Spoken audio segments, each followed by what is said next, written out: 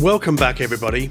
This week we're going back to the 80s and 90s to talk to a gentleman who was a member of the Waterboys for their first 3 records. And then he peeled off to form his own very successful band, World Party. Welcome, Karl Wallinger, to the Darko Audio podcast. Thank you. I'd like to start by asking you, in your mind, what are you best known for in terms of public perception? I wouldn't say I'm best known for anything because I'm not really known. I've had no idea my public profile or where it is. I mean, it's been an awful long time since I've been appearing on anybody's screen. So it does tend to just become something from another age. But the music seems to sort of keep making friends with people, and it's a sort of, I don't know. I've got no idea where we are in the world's of opinion of us. Or me, or whoever it is at the time. It's a strange one. So you're the band that I guess most people would know you for is World Party. Yeah, but obviously you were also in the Waterboys as well for a while. But let's not. Well, I won't talk about them just yet. But maybe we'll talk about one of the main reasons you and I are conversing today is because you're about to reissue your World Party catalogue on vinyl for the first time in, donkey's years, right? Yeah. It's 2.5 Beatles careers. I always think in terms of Beatles career, everything's a Beatles career, Actually, I was playing some of your stuff just before we started recording, and I guess this reminded me of something you said when we were chatting last week, is that when Private Revolution and Goodbye Jumbo came out, there was this sort of not a big to-do in the press made of, oh my God, he's made there's heavily drawing on Beatles influences, right? Yeah. But there seemed to be a big thing made about that. And yet when Oasis did it 4 years later, no one seemed to care. Yeah. It's weird. Weird. No one really, it's just completely bizarre, right? And frankly, I think out of anybody, I think I've done it the best in the sense that it wasn't something I was trying to do. It was just a musical form. They were playing in a certain form. And I just happened. It's like blues. It's like if you're a blues player, you're a blues player. You're not copying, Hooker or you know what I mean. Like I can't think of anybody. I can't think of any fucking blues players now. Whatever. You're not just copying them. You're playing the blues, but you're playing your own blues. You know what I mean? And that's where I always made a sort of point of that. Really. I mean, and then yet you do woo woo in something, and people go, "Oh, it's the woo woos from Sympathy for the Devil." It's like, but it's not like anything like it. I mean, it's weird. It's strange, man. It's it's not. They're not really thought about either. These things, they just happen because that piece of music goes round and round at the end, and the thing to do over a piece of music that's going round and round at the end is go woo woo. You know what I mean? It's like, and football crowds do it. No one says they're like the Rolling Stones. It's like, it's very strange, man. It's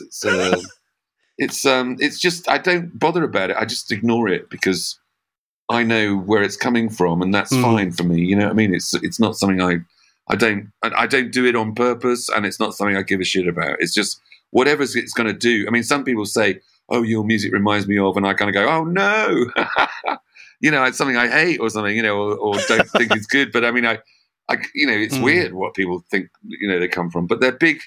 These things are big signs, and if you use big signs, people are going to say, "Oh, there's the big sign." You know what I mean? It's just a familiarity thing. But I want to make something that's familiar. You know what I mean? I want it to be familiar, but not familiar. But I don't think I've ever done an out and out, this is exactly like this sort of song thing. I mean, I don't just rip people off, and I don't think about it. So anything I do just comes naturally, So I'm just an exponent of a type of songwriting that I was inspired by a bunch of people who inspired the world. I mean, they changed the fucking world. So I'm just joining in, and it doesn't really matter to me. I'd rather sound like I sound than any other way anyway. I mean, that's what I'm trying to do. So, it's been fairly successful. I mean, it's as far as the creativity side of things goes, that's been it's been good. And I think it's been honest, and I'm not, ashamed of it or thinking that I ripped anybody off. I've done some things that are good things on their own, But I think that's probably why Goodbye Jumbo was so successful, because you made a record that you think you've heard before, like you just said, but it's completely new music. Yeah. So it has that sort of common vein, like you're playing as style, if you like. Yeah. But I mean, the press loved it at the time, but they did make a thing about the woo-woos in Way Down Now. Yeah. But I guess that was also inevitable. But also, that's a hook that pulls people in, isn't it? Yeah, I mean, it's into your world. It's always fabulous playing live, all that stuff, and audiences love it. And it's just one of those things, It's just what you do at that point in that song, It's just strange one. It's anyway. I just so you didn't. Obviously, you didn't sort of sit down and calculate. Okay, now we're going to do a Stones ripoff. No, not at all. It came out at the end of. We did a version of. Well, I did a crazy version of Strawberry Fields, and Way Down Now came out as we did the sort of play out. It's weird that it's a Beatles song that it came out of, but it could have come out of anything. But it was a jam. At the end of it, it turned into that sort of the march off into the distance with the crazy, what is the, I think it's All You Need Is Love, isn't it? Or is it I Am the Walrus? And then anyway, whatever it was a Beatles cover of some sort. And I basically started playing this chord sequence and pretty much played the verse and chorus of Way Down Now at the end of this play, this sort of jam at the end of this track. And then I went back to it and did a version of it. And then we recorded it in Seaview in London with a drum kit and a live band. Basically, we did the track live. And it was just great. Joe Blaney was doing the recording. He was the Prince guy, really. I mean, he did Love Sexy with Prince, and he did a few Keith Richards solo albums and stuff like that. But he's great. He's been a real inspiration to me over the years. Just technically and just anyway. And he came down and we recorded the band live, and he recorded the drum kit fantastically, and it was a great afternoon, and it feels really good. So that was great. It was It came out of a jam, It was. I mean, it's a tremendously joyous song. Yeah. But you mentioned Joe Blaney. I mean, does his influence in the studio, did that sort of steer you towards doing more? I hate to use this term, Carl, so please forgive me, but like more Prince-styled music on Bang? No, not at all, really. I mean, that was just part. We were. We had the same manager, and our first port of call in America was Paisley Park when we went on tour the first time.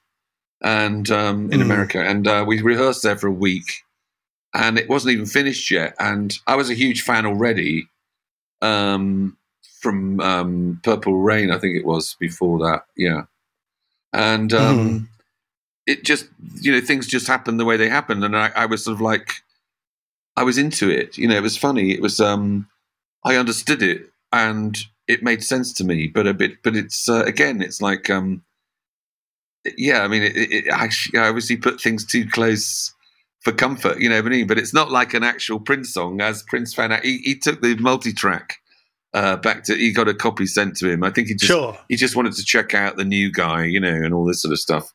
And as I told you before, the result in sort of our sort of relationship was that he wore glasses on the cover of Sign of the Times. That was the funny bit of me that he absorbed. The only bit he needed to absorb was glasses. The rest he could do without. He listened to Private Revolution, the multi-track, and then I sort of got it back. It was just a funny. He just wanted to check out the opposition, and I'm sure he felt a lot better, after he'd heard it, because it's pretty crazy backstage at Carl Land, and on the multi-tracks are pretty mad, but they're great. They work, they're good. But how did Prince come to hear about Private Revolution? Well, because his manager had come to 86 or 87. Yeah, 86, yeah. And then it was before, just before Sign of the Times. Steve bought a rough copy of Sign of the Times to the studio, my house in Woburn at the time. I lived in Woburn and Eversholt, just next to Woburn in an old sort of vicarage. It was a big house, a nunnery. It used to be a nunnery. And I lived in there, and we were kind of squatting for the estate. The guy was an artist, and he had all his paint set up there, and they put him in empty properties. And I happened to meet him via an estate agent. I was looking for a place to do an album. And he said, go and see Ed. He's in this place, and he's on his own, and it's a big place. So I went there and he kind of went, yeah, come and work here. So I did. And I can't remember what I was talking about now. I'm interested in the period, like the period between, say, where you left the Waterboys and did Private Revolution. I mean, you really seem to hit the ground running with that, the first World Party record. I'd been working on things, I already had sort of what became Ship of Fools, and I already had another couple of things. And but then when I got to this place, it was just the right time. It was a brilliant time. And I just came up with, in about a week, I came up with Private Revolution, All Come True, and something else. I can't remember what it was, but it was just a great time, and I was blown away by what I was doing, which is a great feeling. It was very exciting, even though I was like on my own a lot of the time. It was, I just wanted to be there on my own, so I wasn't sort of feeling lonely. I used to stay there as long as I could, and then I'd go back to London maybe in 3 weeks or something, and sort of stand on the station at St Pancras and try to hug people, because he was sort of alone, just at the music face, like in this place away from everyone. And it used to be really good to get back to the city and be in a sort of a mass of people, but it was great to get back and carry on working. It was just the best time. It was great, And did you record Private Revolution with a band, or did you do most of it yourself? I met mostly myself. Yeah, that I got Steve Wickham came in and played the fiddle on a couple of things, and Anto came by from the Waterboys, played some sax on Ship of Fools and stuff, and Sinead came in and sang some backing vocals on Hawaiian Island World and something else as well, but I don't know. Yeah.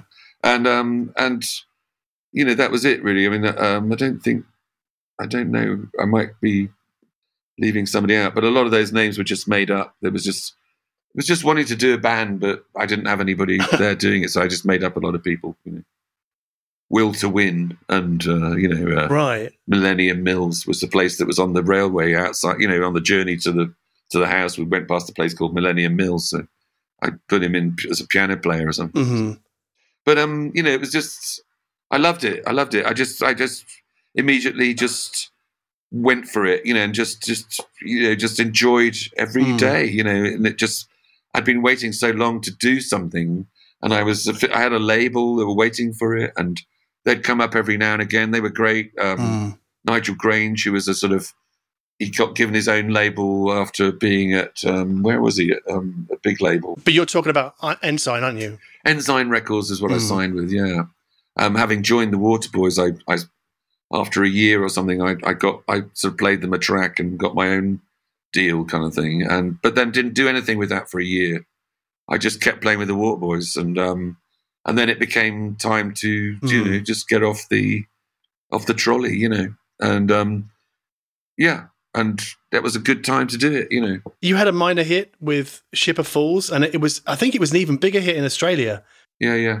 It was number 3 or something, number 4 in Australia, and it did all right in America as well. It got on a lot of radio and was like a top of the whatever, most added, all that kind of stuff. It was very exciting. All the radio stuff in those days it was the focus was on that, getting the airplay, moving through the different parts of radio from college to mainstream. Had to make something a hit was a science they knew all about. There was no internet sort of piracy or internet services or streaming services, or it was just a real world of plastic product. So I guess the lyrical content was kind of bleak for a hit single, don't you think? Or did that surprise you that people sort of latched onto that? I don't know. I mean, no. I mean, there's been lots of sort of in the year 2525.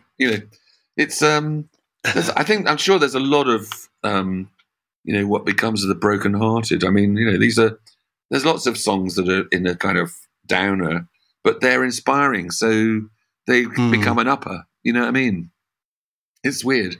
It's just a strange piece of music that came along with this sort of lyric idea, and they married together, and it became a thing. I'd say I probably had little to do with it because it was successful.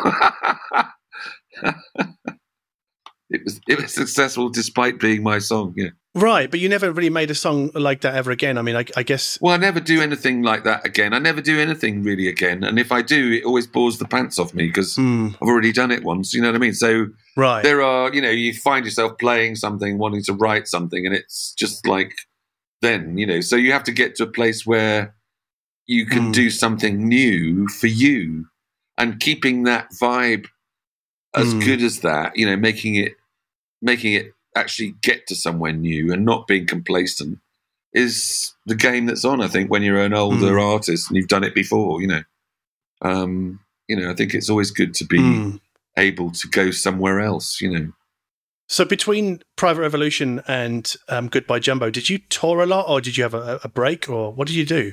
We didn't do a lot of touring. With Goodbye Jumbo, it was the least amount anyone's ever done. We got stuffed by an argument between the manager and the record label, basically. We had a Neil Young tour to go and do in the new year in America in 91, January, February, and we got stopped from doing it by the label and sort of sent back into the studio. And we'd only released the album in October or something stupid, or May the previous year. And we'd won the Q Award for Best Album and all this kind of stuff. And we were pulled off the road, and we never went on the road for 3 years. So all the sort of, the slaps on the back and everything were just basically, that was it. They came and went, and then 3 years later we brought out Bang, which went in at number 2. But, it still suffered from the fact we hadn't done the promotion for Jumbo in the first place to become established, So we never did become established, was what the bottom line is. We never did become an established band at a certain level, and so that had the effect of, you can't fill a Hammersmith Odeon or something. Our biggest gig in London we did was the Brixton Academy, I think, and that was on the sort of Bang tour, right. But I mean, we never went bigger than that, So it was a drag, It was I think, we kind of, unluckiest man in show business is a sort of dubious moniker to have, but I've been called that, But was it a personal disappointment for being sort of pulled away from the Neil Young tour? Oh, it's very stupid. It was just it was just like, fuck this, I mean, it was like, it was demotivating in a way, because it was, we should have gone off and done that tour and then gone and done our own tour and then been bigger in America and sold, a decent amount of records. We've I don't think we've ever sold 1 million albums. I mean, I'm talking about all the albums added up together. We've never reached 1 million albums, And so I just think that's why I'm in it really still, is just to reach more people, because I think the stuff deserves it actually. So in the cold light of day, But many people will wonder, Carl, where you've been for the last 20 years. Yeah. I mean, you've got quite a story, I think, really. I mean... Yeah, I know. Well, I mean, the New Century was a crazy one, really, because it not only did it disintegrate the world, but my brain disintegrated. I had an aneurysm in 2001. And that didn't really set up the millennium very well, or whatever it is. Yeah, sure. And that took a while. And 5 years went by, and I then went out the door to do gigs. But that had an effect on what we could do, and so we ended up going to. We played a lot of gigs as a 3-piece with a fiddle and a electric guitar, and me on keyboards and acoustic guitar, and we toured like that for about 6 years, on and off with the band every now and again, but mostly as a 3-piece, which was great, and which. We did more gigs than ever and played in little clubs and big festivals, and were just like a sort of a little crack unit kind of thing. And it was brilliant. And it was a brilliant way of touring. It was pretty harmonious, and it was good fun. And that was it. But it wasn't, we've always been waiting for a new album. And for one reason or another, it's taken this long to get to a place where I'm going to do one, so it's kind of it's just a strange route. It's taken a long time, from 2006 to 15, we basically did more gigs in America and than I've ever done, and toured a lot. And like I said, we did big gigs in the park in San Francisco and festivals. Bonnaroo we did, and you know what I mean. It's like and little clubs, little crazy little 60 people in a little bar. We did that as well. So it was good fun. You also toured with Steely Dan in Australia as well? Yeah, we went around to Australia, yeah. It was 2000, was it 9 or 6 or something? 9, maybe. And, that was great fun. It was only 6 gigs, though. It was like 5 in Australia and 1 in New Zealand. That was it. And they were all so far apart because we were travelling by air, but the gear obviously travelled by land, so it took a long time to catch up. But that was no problem because it was great to hang out in Australia. I'd never been there before, so... well, I'd been there once, but years ago. And, that's typical us, have a big record there and just ignore it, It's a crazy anti-world of business with a world party, But was that tour the genesis of the Best in Show compilation? Or was it something else? Did I misread that? No, I don't. I think it just was to bring out a sort of collective and to put the tracks on that. I phoned up randomly and got the sales figures for that month or whatever, and put them in the order, and then put that as the CD. Oh, really? That's quite... because it was meant to be the most popular tracks. I found out what the most popular tracks were and put them in order of descending sales, But you've also done the archaeology box set as well, right? I mean, could you tell us how that came about? That was great fun to do that. It was just, one of the things was just like not wanting to put out a bloody CD because they're such shit things. They really are. And the album thing was not really... I mean, it was big, but it wasn't... I don't know. I just wanted to do something. I wanted to put out a load of stuff that wasn't really on an album, that was live and that was funny, hidden tracks and old jams and bits of stuff that didn't come out and, all kind of crazy, 70 tracks it is. And at home we had a great diary. They're called, oh God, it always had a subject. And, maybe it was ancient medicine or athletics or I don't know, it sounds boring, but it's not. It's like all, and it's all articles and crazy facts and pictures and stuff are the facing pages of every week. And I always enjoyed it. I always enjoyed these diaries. And if my missus was here, she'd tell me the name of them. But and then I sort of wanted to put this archaeology out. And I just thought I'd really like to have people with the booklet that was of some use and that you could have on the kitchen table and write your diary in. So I did a no-year diary. I just put the dates, not the days. So, it could be used any year. And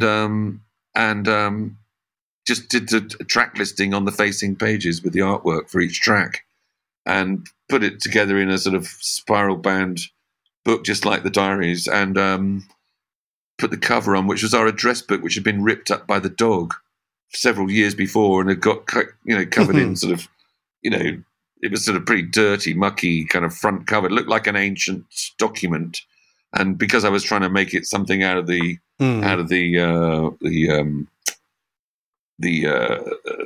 safe, the whatever it's called, anyway, from backstage, I was trying to make it something that was like a hidden treasure.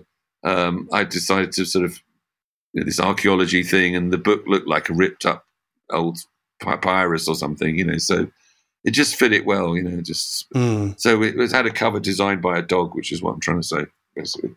But did you enjoy going back through like old archive? Well, yeah, I mean, I didn't do it actually. Mike Worthington, who's my partner in America, he did the 4 CDs, and I put together the CD 1 with certain tracks that I was, that I was finishing. Nothing in it is written before 2000. Everything in it's written before 2001, and I wanted to make it sort of all the pre-aneurysm kind of stuff, And I finished off a couple of tracks. That's the only sort of new aspect of it.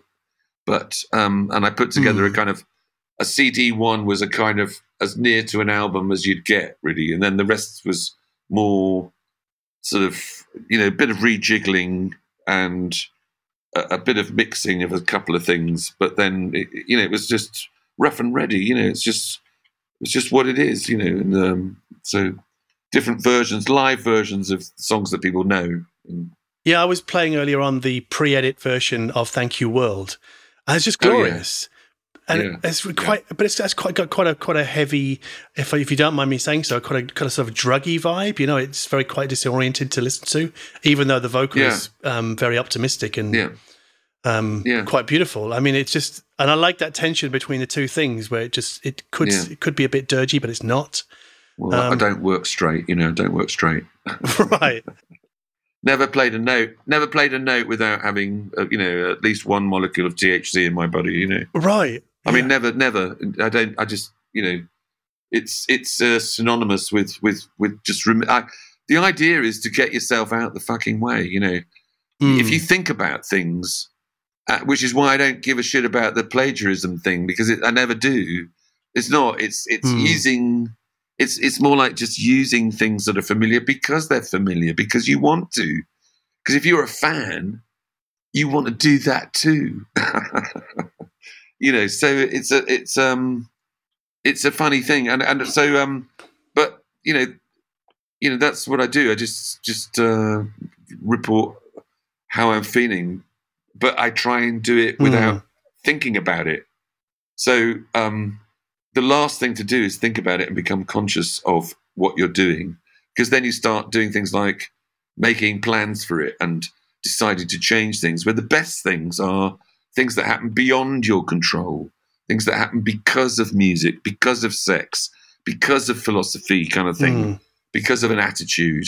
It's because of drugs, not because of you. It's weird. I just trust stuff that comes in. I often have to listen to something to know what it is that I've done. You know what I mean? Because kind of thing. You don't really know what it is. And if you want to go and play it again, you might play it again, but you might have changed it in a minuscule way, and you can kill something just as easily as you've come up with it.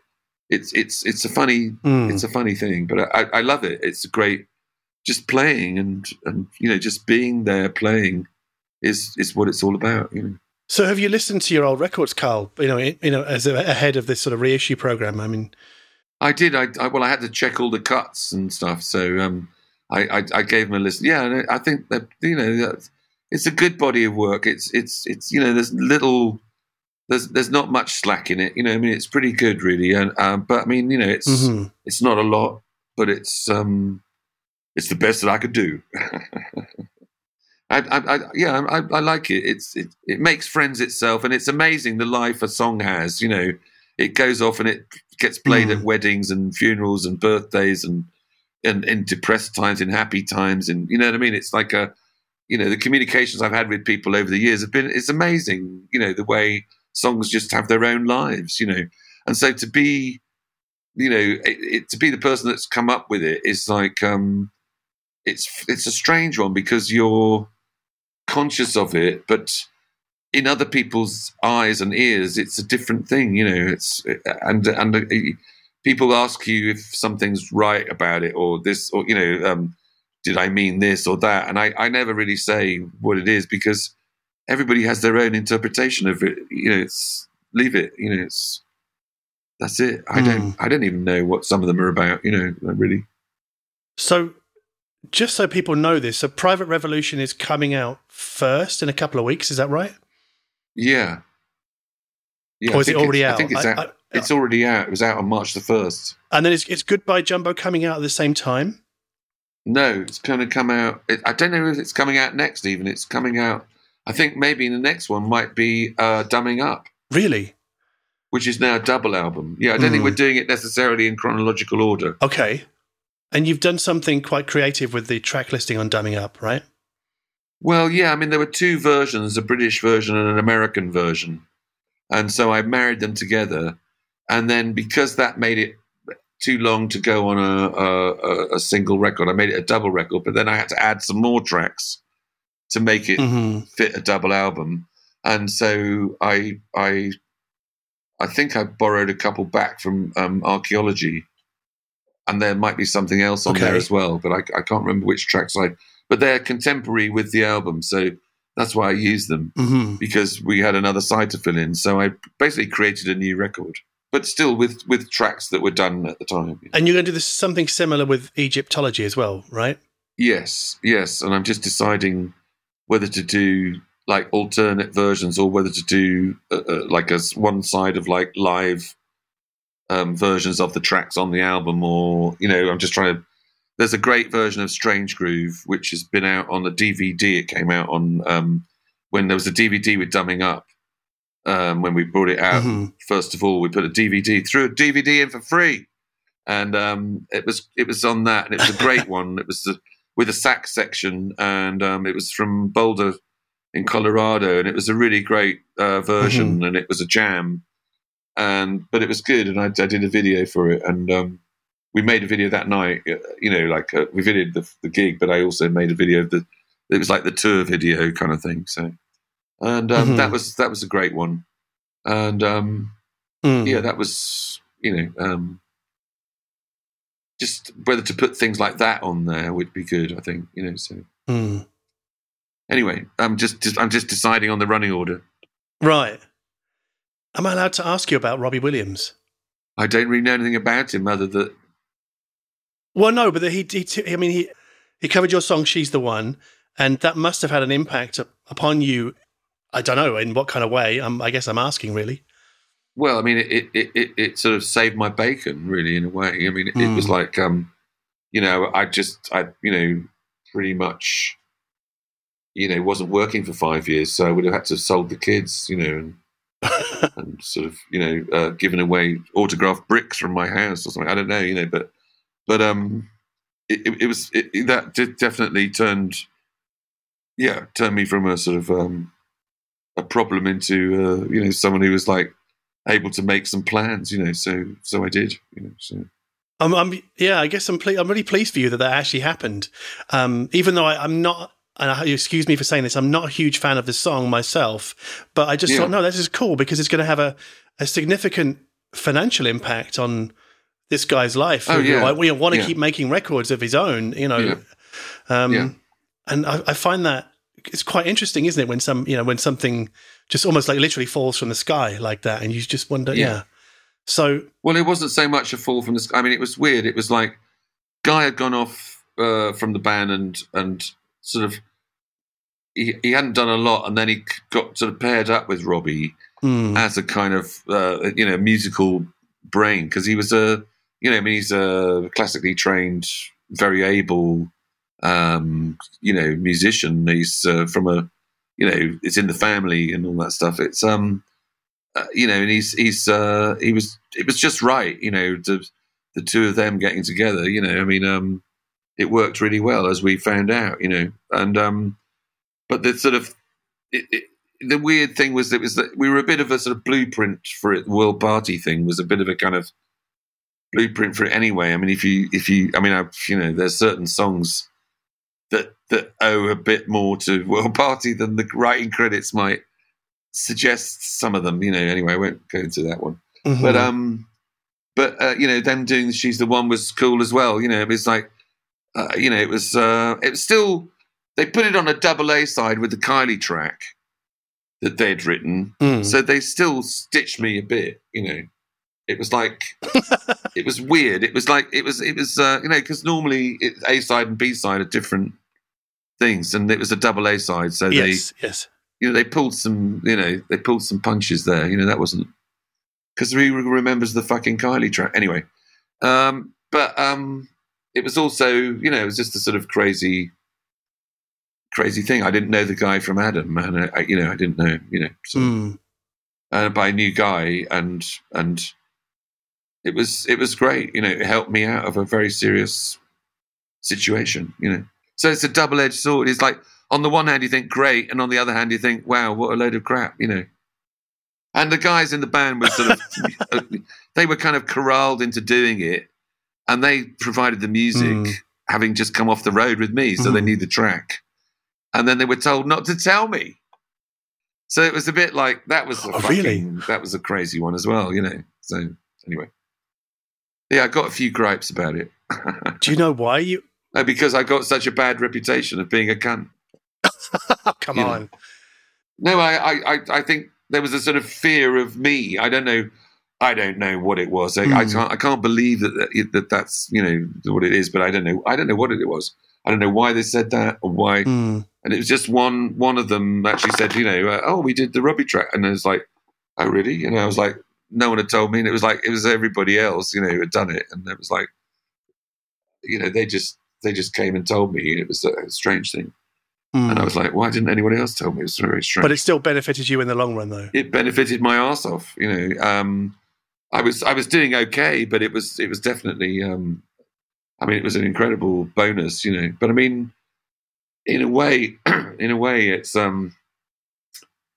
it wasn't something that my publishers got. It was something that someone who knew the band and who'd played Robbie the song, obviously, or they wanted to do it, or whoever wanted to do it wanted to do it, It wasn't like the publishers who I've been signed to for years and years got off their asses and got me a cover, you know what I mean? It was just something that happened because of a story. As far as I can see, I think there should have been a lot more covers of stuff from World Party, you know what I mean? But the publishers have been pretty crap, because publishers tend to be crap. I've got a strange reputation that I won't play ball, and I don't know why. I don't know why, and it's never been. I don't know. Maybe I've just been a sort of not that. I've never been made to feel that welcome. In the music business kind of thing. It's strange. Is that because you've always been different?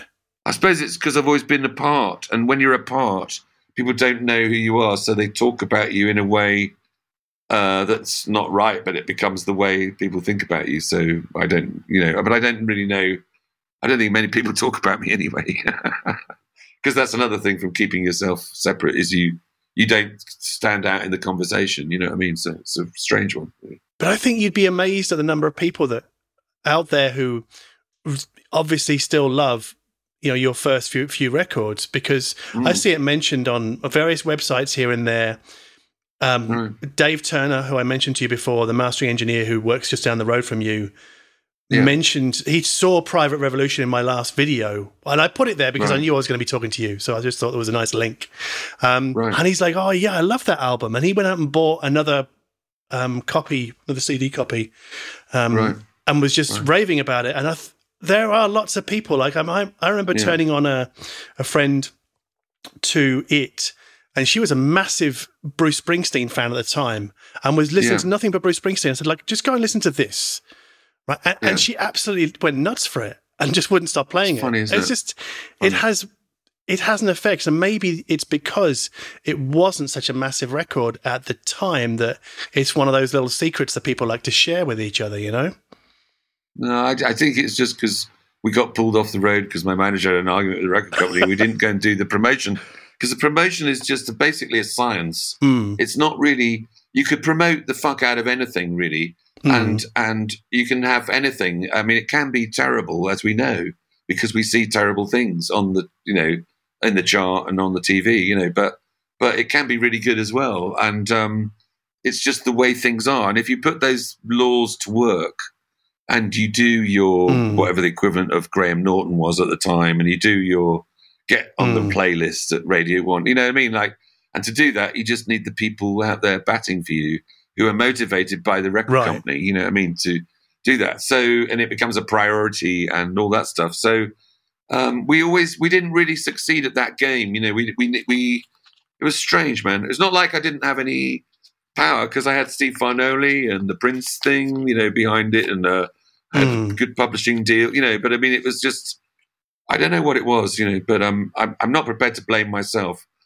I just think the music was too varied on the records, and we didn't have a focus of where it was, like, where is this World Party thing, It wasn't like, we didn't make it simple, and I don't mind that, because I think it's a good thing, but I just come from another age where you could do what you wanted, Yeah, but I could see some people saying that about Bang, because it did go off in more a multitude of directions, more so than the previous record, which I think is, like, when I think of records that are just have no fat on them, and every song, if you took it away, the record would be diminished. Yeah.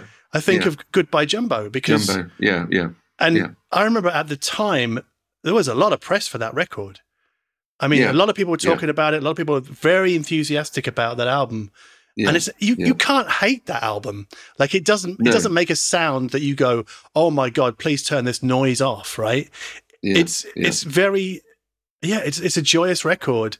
It's really crazy what's going on the tracks, though. You know, it's like, it sounds organized, but it's actually a real kind of crazy jumble. But it just was successful in its own skin, you know, and I think that it's just hard work really gets you to a place where you can have a chance of getting to somewhere where I get to on that record. You know what I mean? It's just I don't know. It's just having the space to do this, you know, and the equipment to do it with, and the knowledge and the practice, you know, to do that. And if you can get to a place where, you know, there's a lot of outside things as well, you know, how old you are, whether you're happy, you know, have you got a meal, you know, how's it going? You know, I mean, it's like, there's loads of shit that happens to people, you know, and that's why they don't do that, or do that, or that's why they've got this attitude. And it's just like, all these sort of cosmic globes spheres have got to come together and just be in the right coordination. And for me at that time, in that place, I was able to make that music, and I was just sort of, I don't know, it was a bit of inspiration going on, you know, so, and you know, it comes and it goes, you know, but that was a whole period of it, you know. It was a strange, after I did that record, I slept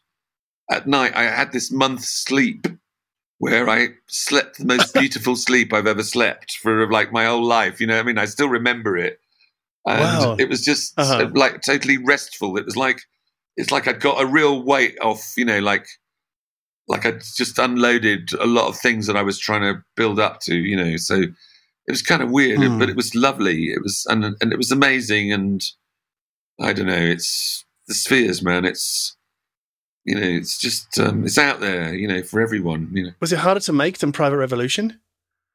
No, it was just more, you know, it's just, you just go on, you know, you just continue, you just, you know, you just go to the next idea, you know. It was great fun to do. And the people I worked with were lovely, and some tracks have got more people on, some have got less on, but I mean, there's a lot of people on that record compared to Private Revolution, you know, but I mean, it was still, you know, in the same vein, you know, but it was great. It was nice people and great players, you know. Yeah, you must have really enjoyed playing that out as well when you did. Playing it live. Yeah. Yeah, it was great fun playing live, yeah. I mean, I've always done, especially at the time, I always did the sort of sound-alike thing, you know, but always wanted to explore the songs live with people listening so they could, you know, get off on it or whatever, as we were, you know. So we did pretty good live, you know. We were a pretty good band, you know, and great players. I've always used really great players and great friends, great characters, great personalities, you know, and funny people, because people are funny. But it's been you know, I've had a brilliant time with Johnny Turnbull and Dave Catlin Birch and Chris Sharrock on the drums, who's, you know, then went off and did Robbie, and, you know, and he's doing Noel, I think, now. But I mean, you know, Guy was the crazy guy. He was good, very talented. I mean, Dominic Miller, who ended up with Sting playing guitar, you know, he was a school chum, and he was a crazy guy, and but he found his thing with Sting just so perfectly, man. You know, he was a brilliant Spanish guitar, sort of samba South American player, and he'd had a guitar glued to him for his whole adolescence, and I can't remember him not with a guitar, but he played in the band. Dominic Miller, his name is, and I don't know, just everybody who played with us. You know, there was Dave Ruffy, a great drummer who was in the Ruts, and Mm-hmm. he came along and did a couple of tours, and that was brilliant working with him. All kinds of people. The first guy who played the bass with us, Lenny, he was great. Loved playing with him. It was great. So I played with a lot of really great musicians. Yeah, and it seems like a real turnaround from Private Revolution, which you say you did mostly alone, and then you go, almost the opposite with Goodbye Jumbo, where you've recorded with a whole bunch of different people. Yeah, still did a lot of it on my own in my own time. I did Sweet Soul Dream, Thank You World, and Show Me to the Top when my missus and the kids were away in Spain for a couple of weeks. And but that was a great time. That was nice. I had this little baby drum kit, and I played that on Thank You World, and that was good fun. And it was just a great week. You just get into it. You just got to get into it and just mine the coal face, for ideas and sounds, and just put it together, live it. I don't know. It's I just love doing it, man. I love doing it. It's nothing like it. Self-expression. You said to me you were a bit older than your peers at the time, like when you were making these records. I mean, did that make things harder to kind of cut through? I didn't think about it. I mean, I only know it's only something I noticed when we were on tour. That we were like, we're like the people we're listening to it were 10 years younger than we are. And but that's because I left it too late anyway. So that was a crazy time. Because I'd spent a lot of time sort of, fucking around. Really. But I mean, you find your voice when you find your voice, and you can't do anything about that. And I'm always in awe of 18-year-olds, who are getting it together, because I didn't for ages. But surely your time with the Waterboys also helped you kind of hone your craft, if you like, or find your voice. Well, it was the first time I'd done. I mean, I'd been in I was in two bands at the time, the Waterboys and another band, and I went with the Waterboys, but I was already sort of trying to become a musician, that worked at music and got paid for it, and just there was an article in Sounds, and Mike was saying he was looking for a drummer or a bass player or something, and I phoned up and said, "Do you want a keyboard player by any chance?" I read the article, I thought it sounded good, and I don't know what prompted me to do it, and I just sort of said, "Do you want a keyboard player?" I played keyboards, and he said, "Come down," and I went down, and they said we had to play, and I that's it. I joined from then, and we just kept playing, And I filled in on keyboards, and the guy that was playing the keyboards played the drums, and we went off and did a TV for a girl called Johnny in Germany, and and Adrian, who played the drums on that, does the loads of British TV theme tunes now, really. Huh. There's a detective one with the guy with the one leg who's ex-services, and I can't remember his name now. But he did that, and did loads of stuff. Adrian is, but he played the drums on that trip. We just went and did a mime to a girl called Johnny, Germany. That was the first thing I did with them, and then after that, I just kept working with them. And you must have. I mean, did you tour a lot with the Waterboys? I don't know. I was too young. I'm sorry to say. Like in the no, a fair bit. We did. Sort of promoting the first album, and then making Pagan Place, and then doing the touring for that, and then making the This Is the Sea record, and then doing the touring for that. And it was like halfway through the touring for that, I think, that I left. They were going to go on tour with Simple Minds in Europe, and I left at that point, and it was about a year or 10 months into promotion of This Is the Sea, something like that. And I just wanted to go and just do my own thing. So. Do you feel like you outgrew them, or was that No, I just well, there wasn't going to be any way to express myself in that situation, and I mean, Mike wasn't making any room, so I had to go and find my own room. That was basically it. More than anything else. It was just a simple thing. It was like I wanted to do some music. He didn't want to relinquish control of the whole thing, and he wanted it to be a vehicle for his own music, and that's fine, man. It's your thing, you know. See you later. I think on the this is my last question about this, but on the Live Adventures of the Waterboys, there's a really wonderful cover of Purple Rain, and I don't know whether were you playing in the band at that time, because I just thought that was absolutely superb. No, right. Sorry. No, I didn't do that. No, that's okay. I mean, it's I'd gone before the Prince thing. I think. Had I? No. I don't think we ever covered it. I can't remember covering that live. We did. No, it was when we were opening for U2 on the Unforgettable Fire tour in America with the Waterboys. We were in Chicago, and they'd turned up in a big limo. And when they went on, we took their limo, and we went to see Prince. Huh. And he was playing Purple Rain at that time, and that's the first time I saw him. And so I don't know whether I don't know whether we covered it while I was playing with them. I can't remember doing that. Anyway, that's our first exposure to Prince, and it blew me away completely. And that was the origin of all those sort of keyboard parts on the Whole of the Moon and all that stuff, you know, all that da-da-da, da-da-da-da, you know. And the whole of that track, really, you know, it was very Prince affected, that track as well, you know. That record, This Is the Sea, sounded much prettier and more melodic than things that had gone before it. And I guess I wonder whether that was your influence coming to bear.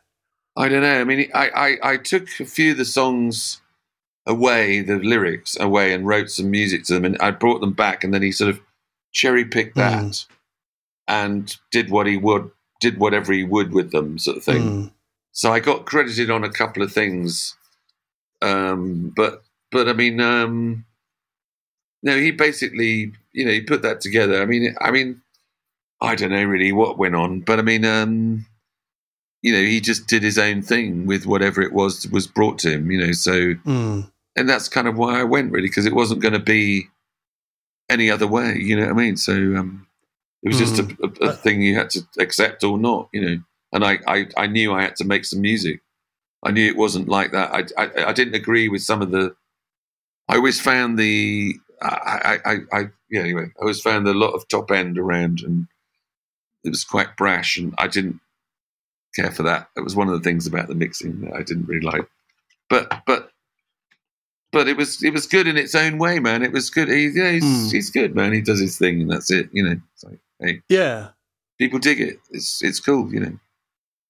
And it's an intensity there that's good. But I mean, I'm glad I went. Put it that way. I don't have any regrets. Put it that way. Well, yeah, because you went off and made a handful of absolutely superb records. I mean, I guess it's hard for me to conceal the fact that I'm a fan of what you did in that time. So, you know, like, but it would be really what to me would have been really great is if I'd stayed in the band and we'd done it together and made something much more greater than the both of us. Anyway, or the each of us. You know what I mean? I just think we could have done something quite immense. You know. So it was like a lack of. That's just my a lack of a sort of a collaborative spirit. Is that what it was missing? A lack of mutuality, a lack of acceptance as a sort of force, you know. But that's the way it was. So wasn't annoyed. I just left, you know. I just went, and then they went to Ireland and became an Irish band, you know. So that's how he got out of it. He changed direction completely, which was like forced on him, really, because he didn't have that wasn't his natural. The Whole of the Moon wasn't his natural place. Right. This is the Sea, you know. This is the Sea was less him, and Fisherman's Blues was more him.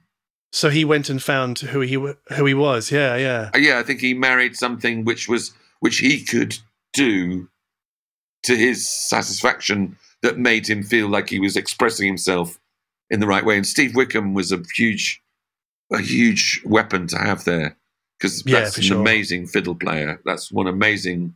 He's a towering talent, man. Mm. So it was a good thing, and he was marvelous. Steve Wickham was a force of nature, man. He was, very good, very, very good. I mean, seriously good. I mean, that fiddle through a kind of delay with a kind of bit of a kind of what do you call it? Oh, fuck, I can't remember any words anymore. Like a chorus, but not a chorus, a flange sort of thing. Like a sort of, the sound of it was a 250 or 200 millisecond delay. And it was a serious weapon, that violin, man. That was one of the heaviest things I've ever heard. I played with two excellent violinists. The guy I played with recently, David Duffy, is an amazing violinist as well. But they were both really great, man. Steve Wickham was great. He's mad as well. He's great. So, I mean, in your studio now, which is in Hastings on the coast, right on the coast, you can look out over the ocean, right? Sea view, yeah. Yeah, you're in the process of making new music and pulling an album together. Yeah. And is this a you on your own thing, Carl, or is it with a band, or? Well, it's on my own at the moment because of the COVID, lockdown. Right? I mean, it's like that's got to be me. But I've been away from the studio for so long that spending the last couple of years putting it together and spending some time here has been great. So I'm planning on doing a lot of stuff myself, but I will get people on there. There are a lot of people here in Hastings who play, and that's amazing. It's a bit of a mini. It's a bit of a mini outlet from London. Lots of people are down here. Kevin Armstrong, I'm sure, will contribute something. He's Iggy Pop's guitarist, and he's a really great player. But there are lots of people here, who play all kinds of instruments, and it's a big music scene here. Actually, it's really great. It's really great. Interesting. I mean, from people who wrote lyrics to White Room to dance studio stuff. Studios with dance music in, more cheaper guy. All kinds of things down here, man. All kinds of singers and players and drummers and all going crazy. Yeah, wow. So, I mean, is this why you've decided to sort of reactivate your back catalogue, because you've got new music coming and the two seem to sort of slipstream into each other? Yeah, I mean, but just that's the idea, really. Just to sort of, I think it's called profile raising process. It's just, and also good fun. Good. It's nice to bring them out again, and it's crazy what ancient history they are now. But I mean, it's I don't know. Just. It's all I've got. I mean, I've only got my product. That's what I've got. Sure. I'm not bringing anything else. I'm not bringing a new range of vases or aftershave. Or, you know what I mean? I just have to deal with what I've got. So. But do you think people will want to know why there are no CDs? I mean, earlier on you said you hate CDs, so maybe that's why. But yeah, I mean, it's streaming or albums, really. I mean, there are CDs anyway. You can get CDs, but they're not of the remaster or anything. They're just the CDs that have been the CDs since the beginning. We've got those to sell. I think I've definitely got some boxes of them. Why are you not putting any sort of like extra tracks, like a super deluxe edition kind of thing? Oh, because I always just like them to be the album, and you put other stuff on, and it just I don't know. It just diminishes. To me, it doesn't make it more. I'd rather put out a CD of all the stuff that you would have put on the catalogue CDs, right. I'd rather put that out as a separate thing, just saying, here's other stuff.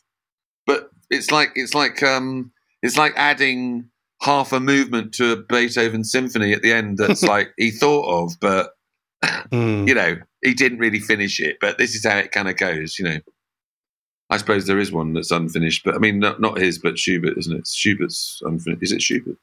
It's just like, it just doesn't seem, those works are just like, they are like they're themselves, that's what they are. That's what came out, that's what I put together. That's a thing, and it's like, like it or lump it. If you want to get some extra, I'll send them to you.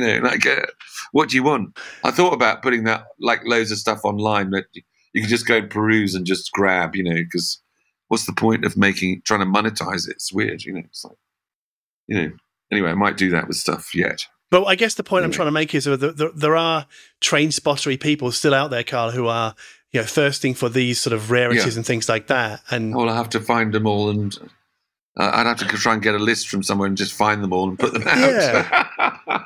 put them out their misery. I do agree with you that leaving the original album intact as it was is probably the smarter thing to do.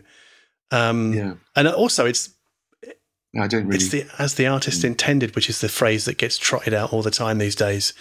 But it should be as it was. And I guess personally, I do like sort of that sort of album era B-sides.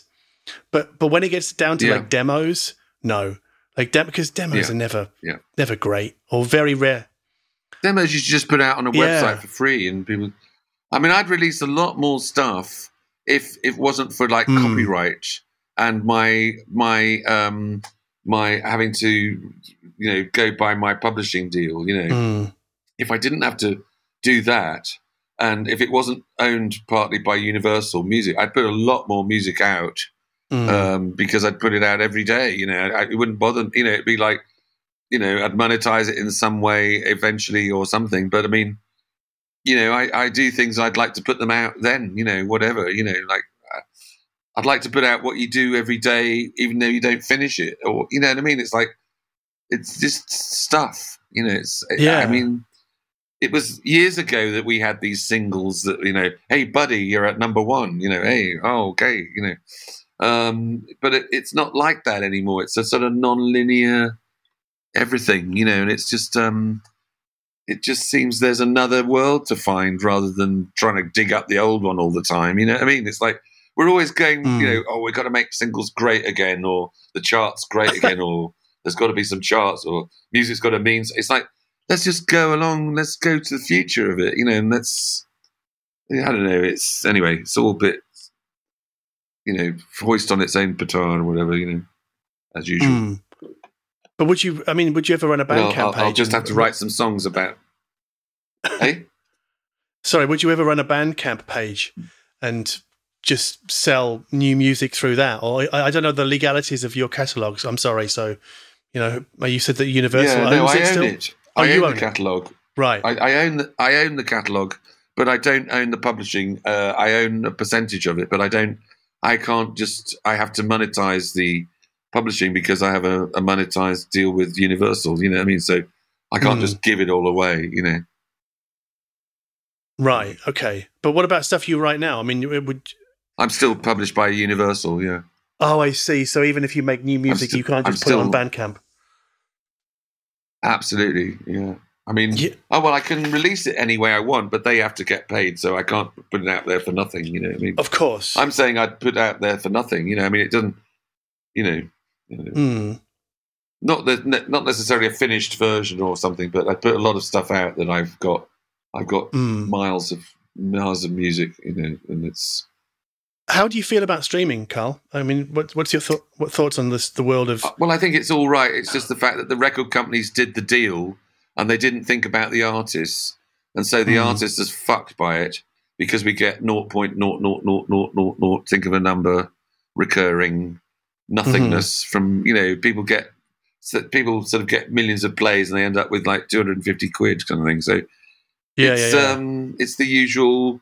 It's the usual. Are you a musician? Yes. Bend over and pull down your trousers. Really, So it's a disappointment in that way. The record company sorted it out because they were desperate because they had to get some money from somewhere, so they did a deal, and it doesn't seem like a very good deal for the artists. Basically, streaming. It's a very good deal for the punter, and it's a very good deal for these people that set themselves up in between the artist and the punter. But to me, artists should have taken control and started streaming and a sort of streaming society themselves and taken control of it and just had it run for musicians by musicians. And there's no need for any record companies, really. If we did it right, there would be no need for people in the way because those people always end up with the big car and all the artists never end up with hardly any jack shit, really, apart from a few. Just as if it's to prove a point, they make somebody incredibly wealthy. But on the whole, even if you're doing okay now, you might have to take that car back in a couple of years, or sell the house or whatever. Right, but do you make? So you obviously make more from selling a CD or selling a record. I would say so. Yeah, I mean, apart from the fact that it's on my own label as well, so I'm not sharing that. But I mean, it's also not a lot. So, and that's one of the motivations of bringing out something new is to try and just be in the market again. So it's what you do. It's what the business is. But I just haven't done it for a long time. So it's a kind of strange situation. But then again, every World Party situation has been strange, really. And it's been great. It's been great. I've danced in very unusual places. When's the do you have like a time window that you're trying to work to, Carl, for the new record, or is it just like whenever it's ready, it's ready? Well, sort of, going by the album releases and stuff, it's around about, when you get to the end of 5 records every 2 months sort of thing. So that's about it. But who knows? I can say that now, but it might not be. It might be next week. I don't know, but it won't be next week. That's definite. But I mean, it might be. It could be. But it's just, I'm just doing some writing and that's a piece of string. So, good luck to me. Just looking for a period of time where I can really get into it. I've done some things and I like them and they're interesting and I'm getting off on them, but I haven't worked on them to master. I mean, they're sort of mastering, but I'm not really mastering yet. I'm still writing, basically. And also exploring a lot of new sounds. Is this a good place to wrap it up? Like, I mean, you're talking about the future, and I thought there was a really good end point right there. Like, just absolutely. I mean, now that's.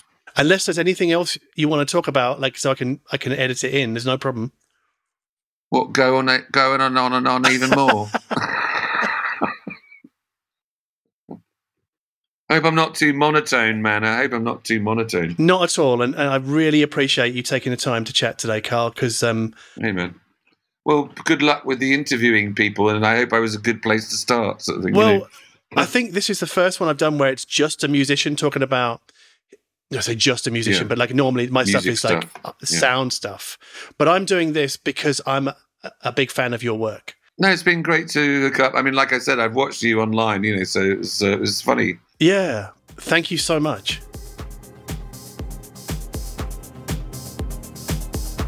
You have been listening to me, John Darko, and World Party's Carl Wallinger.